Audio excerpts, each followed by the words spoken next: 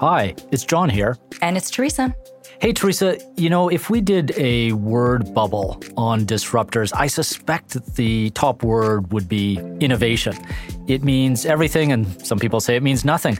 Curious what you think of when you hear the word innovation. Oh man, I've been thinking a lot about this and I still don't have a clear answer, but to my mind, I think it's the systems, the resources, processes, the infrastructure that supports novel ideas that improve how we live, how we do business, really everything. It's that improvement upon existing things. What are your thoughts, John? Wow, Teresa, you're such the tech person. I thought you were going to say Tesla, iPhone, rattle off various technologies as being the cliches of innovation. And here you are talking about systems.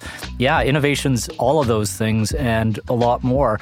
I got to serve on the selection committee recently of the Governor General's Innovation Awards. It was a great half day that I spent with some remarkable Canadians looking at amazing innovators in every sector from every region across the country. It's the annual celebration of innovations that exemplify excellence and help improve the quality of life in Canada and around the world. And so often we forget that really is the test of innovation. Is it improving the quality of life, whether it's a phone, a car, or the way we run a school or a neighborhood? You are so right, John. And even Steve Jobs, going back to that iPhone reference, he's one of the great tech innovators of our time. He understood that innovation is about more than just the iPhone. And he famously said that it's what distinguishes between a leader and a follower. The innovator, the leader, is that bold risk taker who sees a need and risks a new approach. And when that proves successful, it encourages others to follow in that innovator's footsteps, opening the door to the possibility of more innovation. And we'll be exploring an inspiring example of that later on in this show. But the world has changed dramatically in recent years, John, and with it, the need to innovate is changing too. We're going to need innovation at every turn as we try to come to grips with the fallout from COVID, as we think about the backlash on globalization and how we can continue to make goods in new, more innovative ways that don't drive up the cost of living for everyone. And we're going to have to do that in a world of economic and fiscal constraints where perhaps we don't have the resources that we might have assumed even 12 months ago. And that's where innovation really proves itself in allowing us all to do more with less and perhaps even leaving less of a footprint on the planet.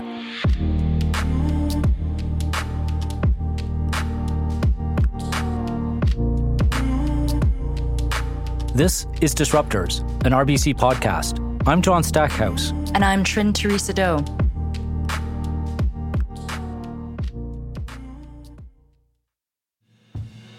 In this episode of Disruptors, we're looking at innovation, what it is, where you find it in the Canadian economy, and why it's so important.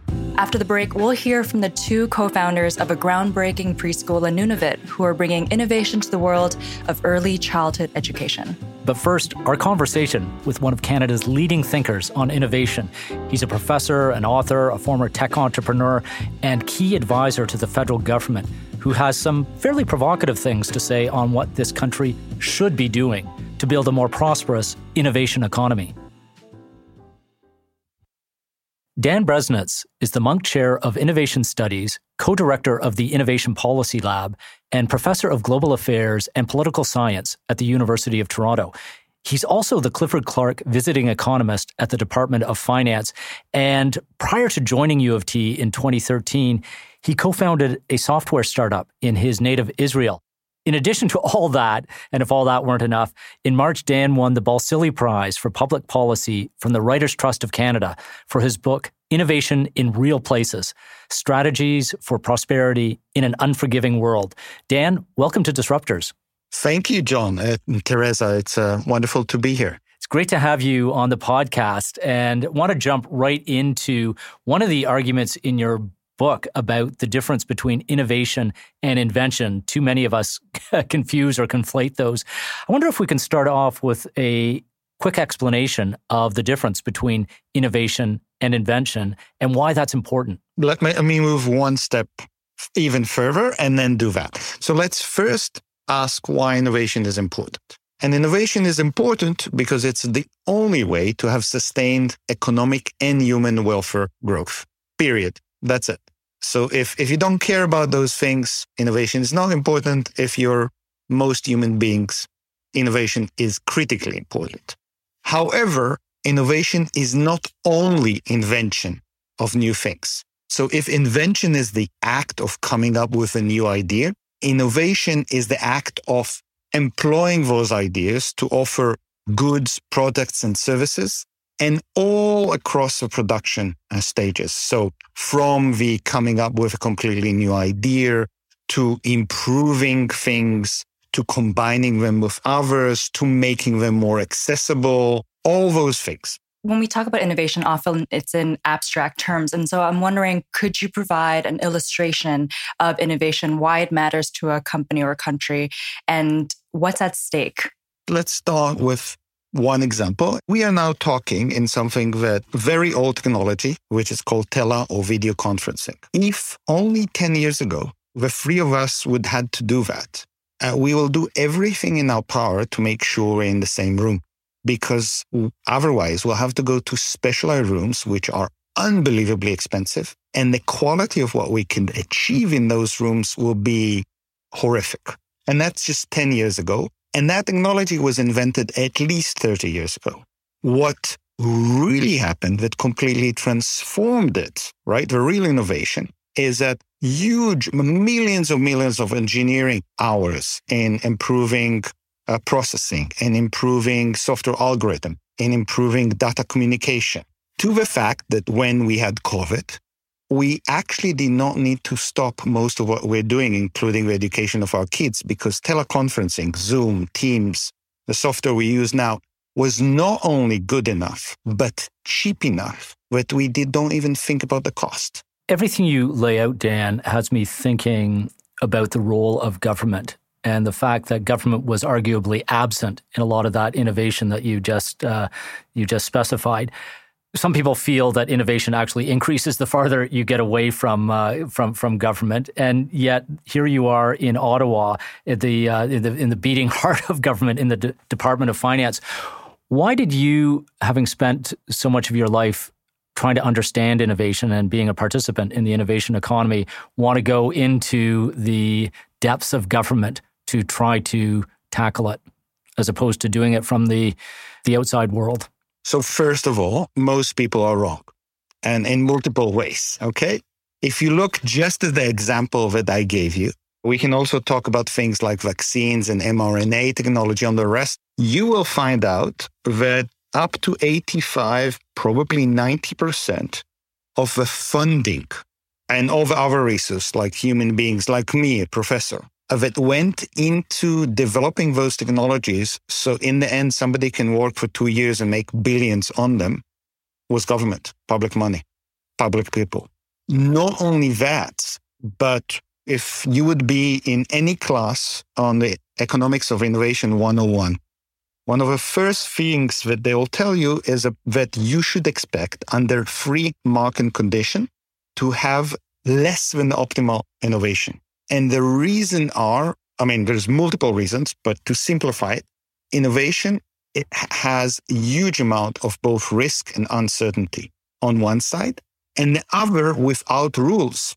There is no way that if you and I, John, will spend years and all our money to come up with a new innovation, which in the end is just information, unless the state then makes sure that we can make money out of it, everybody will copy us in a second. So we will have no incentives, no market incentives to actually spend all that time, now add the uncertainty, now add the risk. And what you would expect under free market condition, meaning without government, is to have very little innovation, if at all. So what do you say to business leaders about how they might be able to move the dial and take on some more of that risk? Up until a few years ago, if I was an investor, I would give gold medals to all the Canadian business management because they have managed to give us one of the highest profit margins in the world with one of the lowest risk.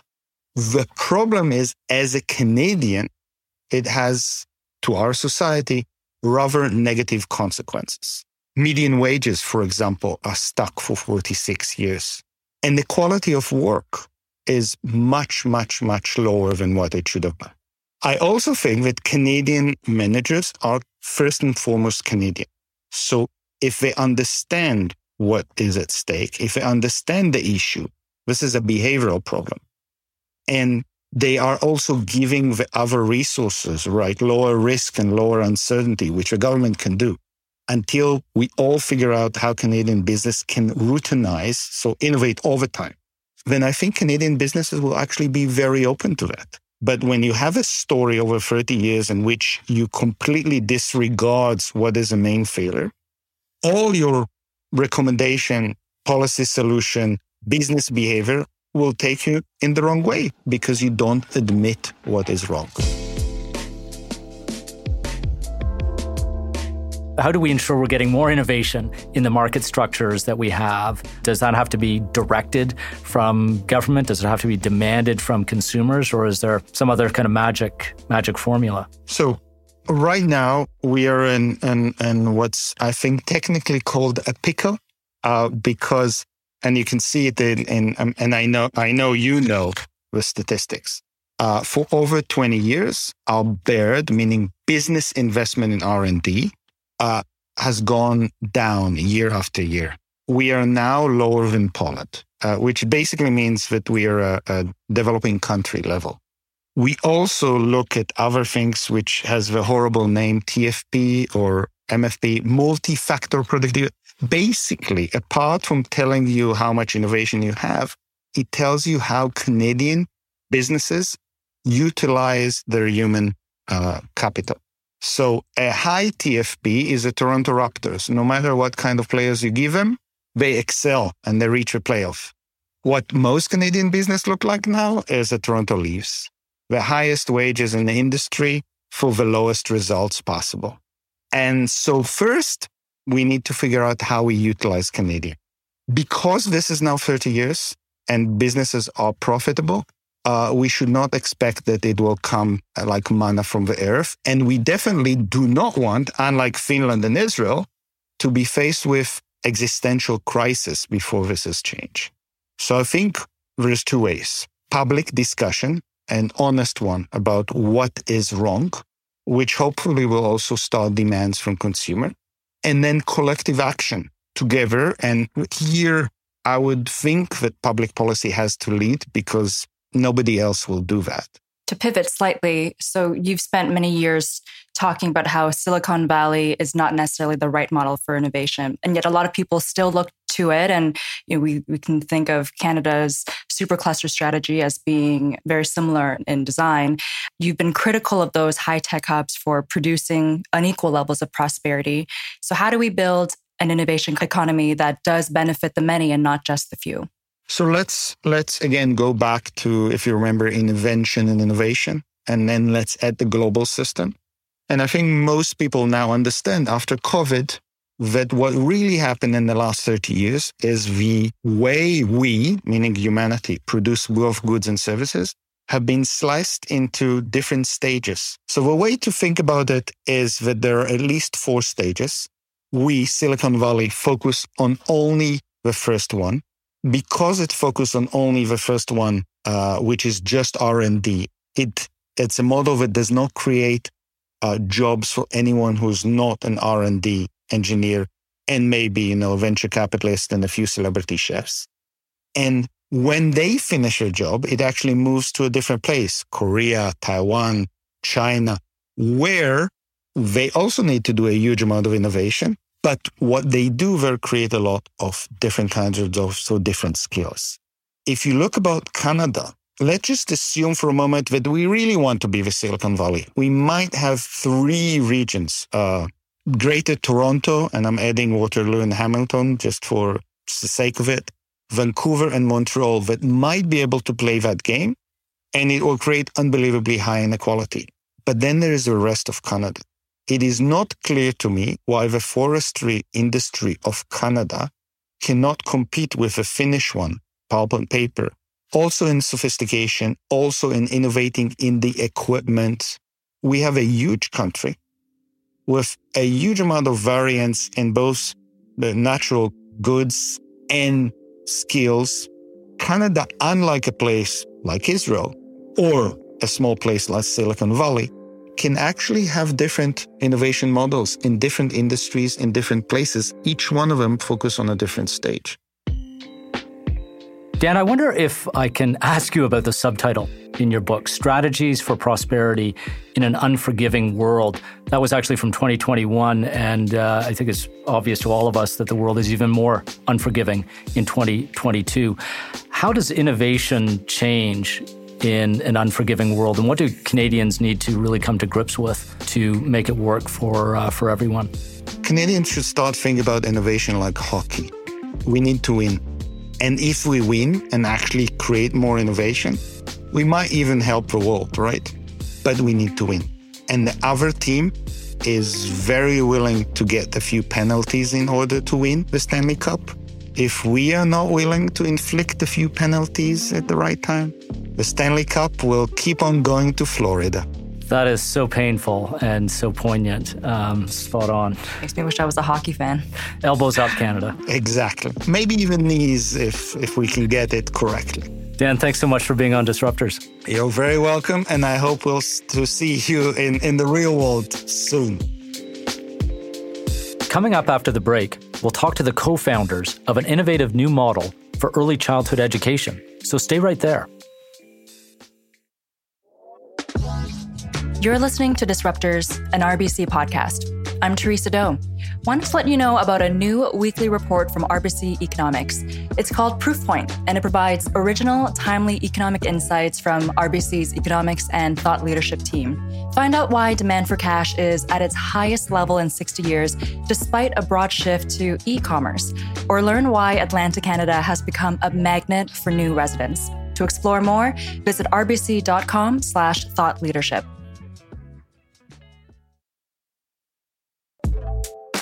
Welcome back. On today's show, we're exploring all facets of the innovation economy. And as John mentioned off the top, he was a judge at this year's Governor General's Innovation Awards. So John, what can you tell us about the winners? Well, the winners are all on the public record now, so I'm not opening an envelope. And some of them you'll recognize. The first is Carbon Cure. You may recall CEO Rob Niven was featured 2 summers ago on Disruptors, talking about their ambition to be a global leader in carbon capture technology to reduce the concrete industry's carbon footprint. All right, I heard there was another Disruptors alum on the list of recipients as well. That would be Applyboard and the CEO Martin Basiri and his brothers, who are such a great Canadian story. They came from Iran, went to University of Waterloo, and have developed through Applyboard the world's largest online platform for connecting international students with schools. There was also a cool AI company I heard about. That would be Brainbox AI, and all of us in buildings right now, which is most Canadians, will appreciate what they're doing, which is applying AI to optimize energy use, especially in commercial buildings, to reduce the carbon footprint of heating and cooling systems. And I think there was also a winner that came from our local university system. A company called Desired Sensation Level, or DSL, which has produced the world's first pediatric hearing aid prescription out of Western University in London, Ontario, and the National Centre for Audiology. And as we're reaching the tail end of the pandemic, can you tell us about the company that helped get us to this point? That would be lipid nanoparticles that enables COVID-19 mRNA vaccines. We all know what are now the household names behind many of the COVID-fighting vaccines, companies like Pfizer. But they don't do it on their own. They depend on a kind of supply chain of innovation, and that includes companies like lipid nanoparticles. One of the other winners and our next guests are not on the technology side. By contrast, they found an innovative new way to deliver a program that is essential to our society. Karen Nuterak and Tessa Lockheed are longtime educators who launched a preschool in the remote Arctic community of Pond Inlet, Nunavut. Launched in January 2016, it's called Purevik, which means a place to grow in Inuktitut. The preschool combines traditional Inuit knowledge and ways and traditional Inuit child rearing with Montessori methods. In 2019, Purevik was awarded the $1 million Arctic Inspiration Prize for a project committed to addressing the, quote, causes rather than symptoms of issues facing the North. And this May, PureVeek was one of 6 winners of a 2022 Governor General's Innovation Award. Karen, Tessa, welcome to Disruptors. Thank you for having us. I'd love to start with a bit of your backstory. So Karen, I understand you've lived in Pond Inlet all your life, but Tessa, you moved to the far north from Ottawa just over a decade ago. And I'm wondering how you ended up in Nunavut, and ultimately, how did you and Karen decide to launch PureVeek? I ended up in Nunavut in 2003 for the first time. I was going to Trent University and I took part in a bush school program that was being run by the University of Manitoba. And this was done with a lot of different disciplines at the university. And I was able to go and join a summer-long program in Pangnirtung, and I immediately fell in love with Nunavut, and I knew I had to come back. So I got my teacher's degree, and when my husband and I graduated from university, we were in Nunavut. We wanted to be here more than anything. And so when we got to Pond Inlet, Karen and I met very early on when we arrived in the community, and it was a DA meeting where we first met. And the DA meeting, they were talking about how a certain issue that was at the forefront in the community at the time with regard to supporting students adequately at the high school in Pond Inlet, and how we can improve supporting grade 9 students. And as children move through the school system, the more and more we were looking at all of these issues, the more and more we were seeing, well, we really need to be doing a better job earlier on in education, because even when children sometimes enter the school system, they might not have had access to proper early childhood education programs. And in Pond Inlet at the time, there wasn't any. So Karen and I shook hands on it after a pretty heated discussion at the local education council. And we just said, no, I think we have to do something about this. So that line, we have to do something about that, should be sort of engraved in the desk or on the wall of every would-be innovator, because that is really what innovation is about. It's about someone deciding, I got to do something about this, which starts with identifying a problem. And probably anyone who's listening who is connected to education, and we all are, recognizes problems everywhere in the education system. It's a process of endless improvement. And I'm curious how you went beyond problem identification, because that's often where innovation stops. People identify the problem, they point fingers, but no one figures out how to get to solutions. How were you able to get from problem to solution? In the preschool, we have a situation where just at the time when a child is entering, sort of being excited to potentially leave home and ready to breach out beyond the family unit, it's a moment where we felt that it was really important to nourish and make sure that a child might have access to programming that is not typically involved or accessed in a community like Pond Inlet, which is a remote community in the Canadian High Arctic. And so often people say, well, we can't get that here because of this, that, or the other thing. Well, why not? So you get to a point where you've just kind of had enough and you just want to go and do that and experiment. And the success that we've had in the community has been really central to parent support. When people sort of started seeing what we were trying to do and trying to provide cultural materials, language materials that were really grounded in what was important in Pond Inlet, we received parent support immediately. And that was really crucial to what we were doing and how we were doing it and why we became successful, because so many people had input into what we were doing in the preschool. It was developed over a period of 2 years with the Nunavut Arctic College. So at that time, it was like a slow build, and it had the involvement of so many people from the community. So everyone really had a vested interest in seeing this program succeed, but also that everyone really had a part of themselves in it. Like everything from little sewn materials in the preschool. We had the elementary school teachers have input into the actual language development of Inuktitut in the preschool program. Imagery that was attached to certain syllabics. And when everyone saw we were just trying to do the best that we could so that we could support children in schools as a good launching pad to be ready for school, everyone supported us right away. It was like this organic excitement around what we were trying to do. And when everyone kind of became involved, it really generated this incredible energy behind it to make sure that it was successful. One of the challenges for any innovator is scaling, bringing that new product or service or program to a broader market and having a farther reaching impact. And PureVeek started with a classroom of 18 kids in 2016, but you've since launched a program where trainers are now touring the North, introducing the program to the rest of Nunavut. How are you scaling and expanding that program while also retaining that grassroots approach that has in part made it so successful?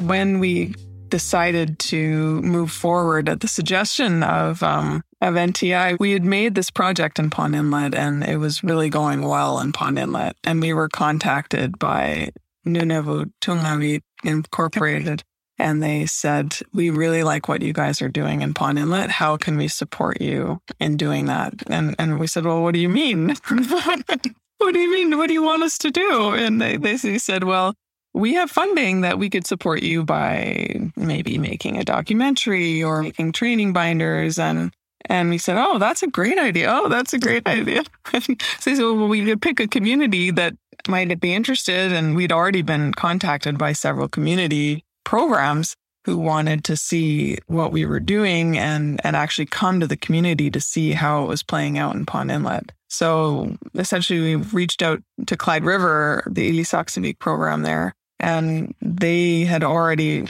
communicated with us that they were interested in trying something similar at their preschool program. So we did a pilot project there, and it was successful. And everybody contacts Karen one at a time, to say, hey, how can we do that? How can we get that at our facility? And it's all word of mouth. It's all very organic, and how we can continue to expand. But it's different for every community. And we try to incorporate their culture, because every region has different cultures. So, for example, like in Pond Inlet, there's a certain style of kamuti sled. So, for example, the sled that we might use in the preschool program in Pond Inlet and make a smaller version for it for the children to use in their play, there's a totally different style of kamuti. In Cambridge or Rankin, and then different ways of, so we have little sealskin cleaning boards and stretchers with little wooden ulu. Ulu is the knife to clean the sealskin, and each region may have different ways to clean their sealskins than how we do it in Pond Inlet. That kind of culturally appropriate technology, if I can put it that way, would be wonderful to have more broadly across society. So often we have things kind of presented to us or pushed on us as a one-size-fits-all. And I think that's one of the many things that makes you an innovator, is finding ways to do things in a culturally appropriate and inclusive manner. Mm-hmm. And our dialect is different, so we adapt to their dialect. Like Cambridge Bay and Rankin and Pond Inlet all have different dialects. But it's all like, it's Inuktitut and Inuinuktitut, and we can still understand their language, but we adapt to their language. I think that ability to adapt and to build on original ideas is extraordinarily important. And PureVeek has been so successful. Again, you're exporting the concept to different regions and different parts of the world. But it seems to me that the program is more than just educating young children. It's also about empowering individuals, whatever their age, to find the solutions to meet their needs and to create their own paths to success. Karen, Tessa, I'd love to hear from you about what can future innovators and other communities around the world learn from the approach that you've created to inspire their own innovations. I think what you've touched on there is something that to me is the most moving part of this project, is that it's not only about the development of a child, it is also about the development and fostering and healing of adults that enter the training as well. So, for example, we've all been taught a certain way, usually in one specific way in our own education, which is top down and to absorb knowledge and to have the teachings of others imposed upon us, if I may say. And then in this project, when you enter a room of the training, when you have, okay, well, you're here and you're going to learn from the child. You're going to sit in the side of the room and you're going to observe how a child learns and how they move from one activity to another and how they are stimulating themselves by their own interests. That also transcends into the adults as well. Whenever we go and work with the community, we're not saying, hey, we have this great program, do what we do. It's, what do you need? How can we support you? This is our experience, but what kinds of things can we provide for you? I think that is such an excellent sentiment, one of mutual respect and understanding. Karen and Tessa, thank you so much for joining us today and for being on Disruptors. Really appreciate your time. What a thought-provoking set of conversations and kind of a nice bookend for innovation. We started with Dan Bresnitz, who gave a profound overview of the innovation challenge and imperative in the world, that if we are going to improve prosperity, if we're going to be able to afford all that we take for granted in our society, we are going to need to innovate much more than we are today. And that's on business to really take forward. And then we heard from Karen and Tessa, who I thought captured really well how innovation is seen and should be seen through the eyes of the user. Too often we have innovation from a central organization. It can be a government, it can be a big company saying, here, we've got a better mousetrap and we've made it accessible for you. But the user experience can kind of suck. And as we know, whether it's technology or education or healthcare or other aspects of our lives, the user experience is critical to innovation. Teresa, what stood out for you? I loved hearing from Karen and Tessa, John, and especially them talking about how they've shifted the locus of power in the classroom. And it's that turning of conventions on their head that I think is a super key ingredient in making sure that innovation really is able to spread throughout the economy. And exactly as you mentioned, it is the focus on the user, in this case, the student, that makes everything they do just so remarkable. I can clearly understand why it is spreading throughout the circumpolar world. It's quite beautiful. That is all for now. Thanks to our guests, Dan Bresnitz, Karen Nuderak, and Tessa Lockheed. Next week, join us for the latest tech and innovation buzz with our 10-Minute Take series. Until then, I'm Teresa Doe. And I'm John Stackhouse. This is Disruptors, an RBC podcast. Talk to you soon. Disruptors, an RBC podcast, is created by the RBC Thought Leadership Group and does not constitute a recommendation for any organization, product, or service. It's produced and recorded by Jar Audio. For more Disruptors content, like or subscribe wherever you get your podcasts and visit rbc.com/disruptors.